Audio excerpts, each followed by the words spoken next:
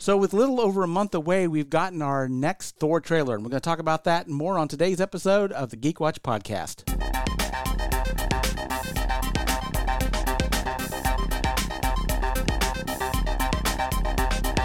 This is the Geek Watch Podcast with Brian Hatcher and Mandy Petrie.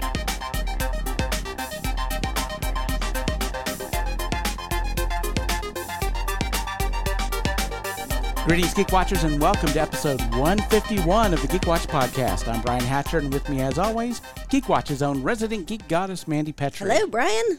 So, there have been a few bits of trailer news. At this point, we're a little bit on hold because things are over the horizon. It's like a little over a couple of weeks away, we get Miss Marvel. And then, of course, we still got a little over a month when they're going to be releasing Thor, but we did get a Thor trailer. Yes. So, what did you think? It's very exciting. Got a little bit more of, are we calling it Olympus? Is that where we are? Yes. I don't know if we could say Mount Olympus, but Planet Olympus, and there's Zeus, so I get to see a little bit more of that, and love getting to see Valkyrie at New Asgard in her suit, looking very Men in Black International there, and then, of course, Jane, and what has Jane been doing? I'm sure everyone cheered when they saw Mjolnir at all. Yay, Mjolnir's back, and Jane with all of her beating up bad guys and arms now. Oh, yes. Yep. The one thing we definitely have to talk about in the trailer is we did finally get to see Christian Bale as Thor the God Butcher. He's looking all machinist. You're like, it's back to his creepy anorexia look. Wow. He is quite a striking figure and, of course, a very dangerous individual. They don't call him a God Butcher for nothing. He kills gods. That's literally his thing. And in fact, in the original trailer, and I think they showed the scene again in the new trailer, but when Thor was in that frozen tundra, that huge skeleton of that monster, that was a god, and that was Gorr's, the God Killer's victim. Yeah, and we actually got a chance to see his sword. So they showed his god-slaying sword, and so we know like that's stabbing into the ground and then creating earthquakes and the like. So it looks like they're going to be introducing a lot of aspects from the comics, especially with Gorr the God Butcher. But one thing they're probably going to be doing also, which people have been going back and forth on this, and I've been hearing stuff about this as well, is, of course, we did get Jane Foster as Thor. And something that more than one person has pointed out is, well, we've never seen her out of that costume, have we, in any of the trailer stuff? And it's, no, we haven't. It's like, how close are they going to be doing the Jane Foster Thor story from the comics? And it's looking, according to what some people are saying, it looks like they're going to pull it straight out of the comics. Which means Jane Foster's in a world of hurt. Because, do you know about the... I don't think so. When we first saw Thor, Jane Foster as Thor, we didn't know it was Jane Foster. And that was a mystery in the comic. Who is this female version of Thor? And after a few issues of the comic, she changes back into Jane Foster. But a Jane Foster that is very thin, very ill, bald, and with cancer. Oh, my goodness. And the thing with Jane Foster being Thor, of course, she was worthy to pick up the hammer. And when she transforms into Thor, using the power of the hammer, Mjolnir, she's completely healthy. Right. But when she transforms into Thor, all the chemo medication is driven out of her body. Which means that when she turns back into Jane Foster, she's a person with cancer with no chemo. And so there was like a time clock running. If Jane Foster kept changing into Thor, her chemo wasn't going to work, but there would come a point where if she changed back into Jane Foster, she could die. Yeah. So there was that choice of, do you not turn into Thor and hopefully you can get the cancer cured, or do you stay Thor and she can't change back into Jane, or she would die. And that was the driving narrative of the comic for the longest time. And so a lot of people are thinking, we're not seeing a whole lot of Jane as Jane in the trailers. And that's when he says it's been 8 years, so many days, and so many, he knows the exact date why they haven't seen each other in 8 years. Oh, that's heartbreaking. Yeah, there's the possibility we may get the scene where she changes into Jane Foster and she's thin and frail and with no hair. And at that moment, you realize, oh, this is not good. Right. So you'll have that, maybe that moment, we'll see. I've always said I would love to see Jane Foster's Thor because that was in the comics. I would love to have seen her be able to wield the hammer. But there were parts of that story I wasn't all that eager to see.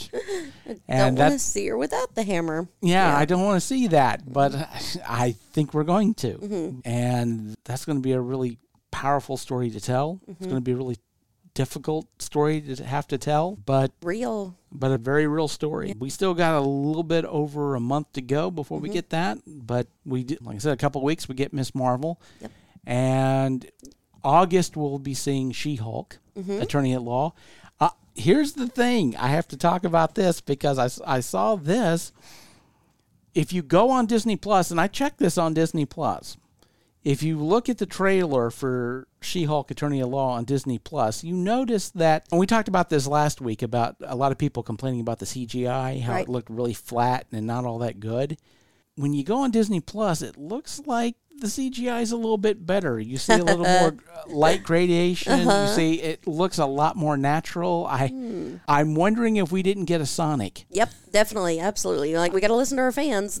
They know what they're doing. But speaking of Disney Plus, I do remember the teaser trailer that I saw today. Oh, well, the teaser trailer? Yes. For what? Willow, yes. Have you seen it? I have not seen the trailer. Oh for my that yet. goodness! Of course I'm so excited about it anyway, and once you see it, you'll be just as thirsty as I am. And that's just a fantastic world that Ron Howard created. And I, for one, was wanting a prequel series with the three sorceresses, with Babmorda, Shalindria, and Roselle. I think that could be just a fantastic, story to tell and to hear. And I can't wait for you to see it and to hear what your thoughts are on it. Oh, yeah. I'll definitely have to check that out. It's just a teaser, but it's enough. Oh, yeah. So we got that to look forward to. Hopefully soon. Did they give you a date when that was going to be coming out? I was thinking November.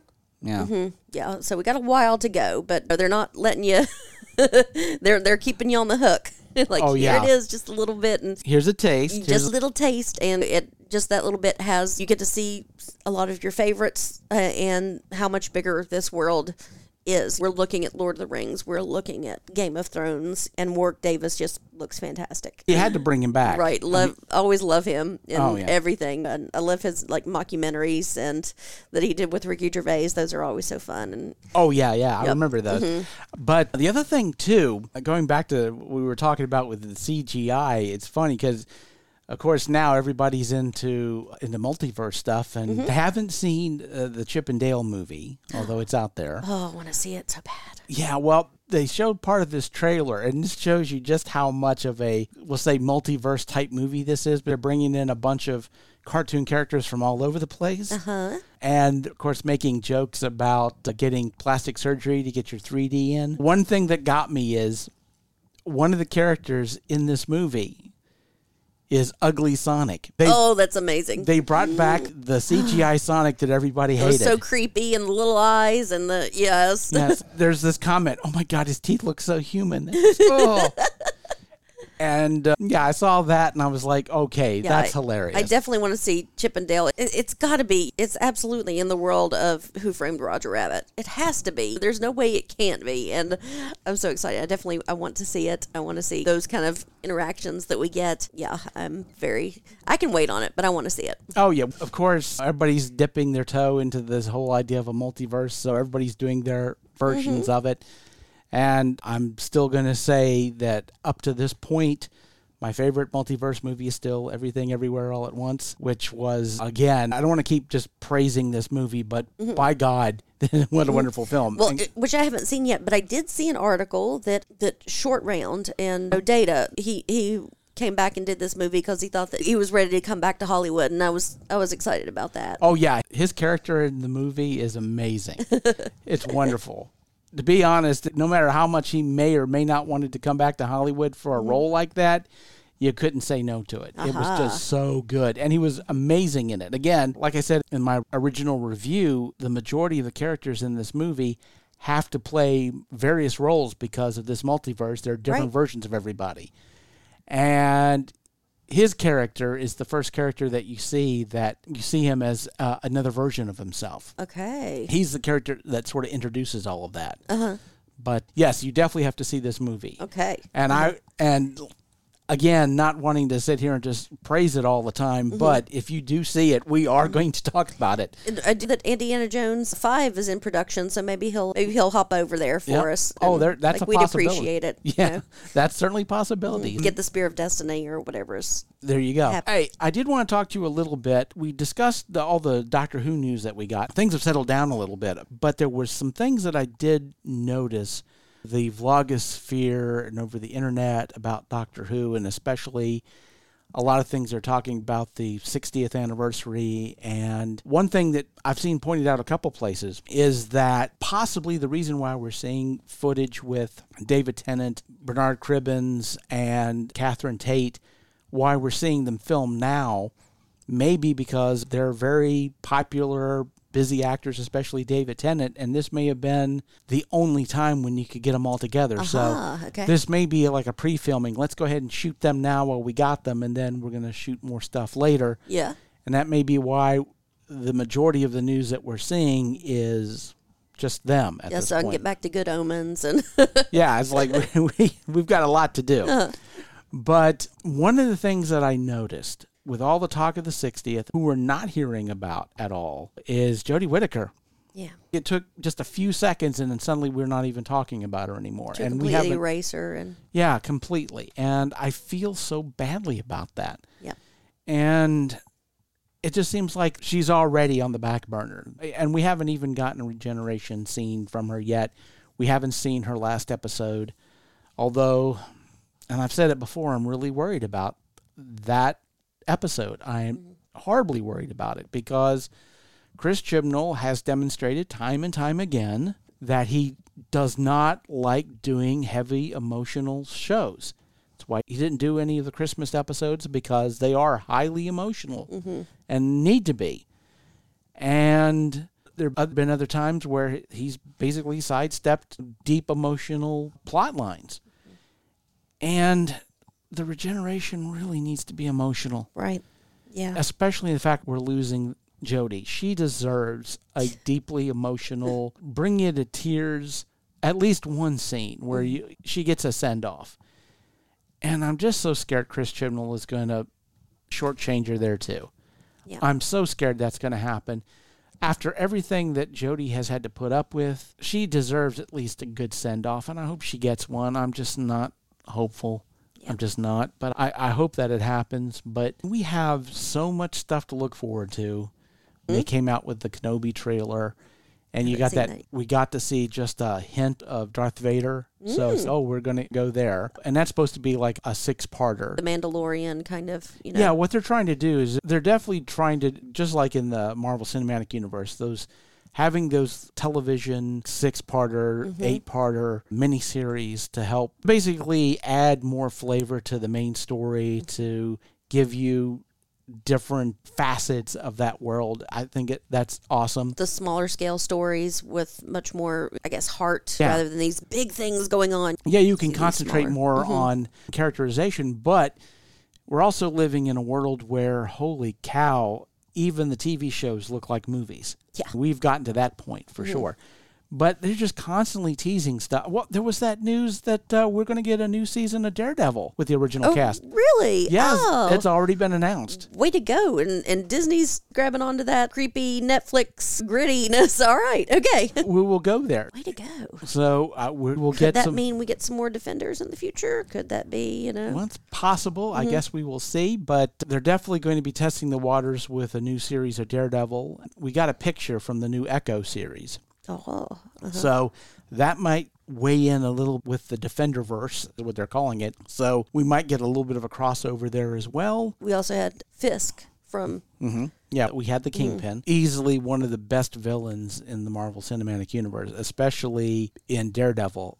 Vincent D'Onofrio, what more can you say? He's been a good actor for a long time, but the stuff that he brought to Fisk was next level. And we definitely need a lot more of that. We got that in the horizon, but the next thing I think is in the pipeline is going to be Miss Marvel, and that's going to be interesting to see because that's going to be certainly a different flavor because it's going to be more YA, and I like a lot of the stuff. We're going to have the Twilight of Marvel. Hey, I'm fine with it. Yeah, and of course she's going to be in the Marvels, I think that's going to be, I can't remember if it's 2023 or 2024, and you can tell how old I am because I cringe every time I say 2023 and 2024.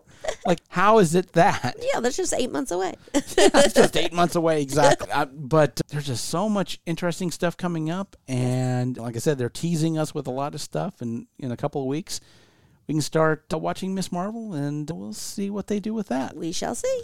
And so with that said, we come to the end of episode 151. Thank you for listening, and tune in next time for the latest in geek news and views with the Geek Watch podcast. For Mandy Petrie, this is Brian Hatcher, reminding all the Geek Watchers out there, we're all geeky about something. Be proud of yours. See you next time.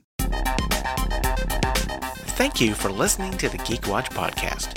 If you enjoyed this program, don't forget to like and subscribe on your preferred platform and share this podcast on your social media. For links to all the ways you can listen to the Geek Watch podcast, as well as leave comments and suggestions, visit our website at geekwatch.net. The Geek Watch podcast is a Hanging J production.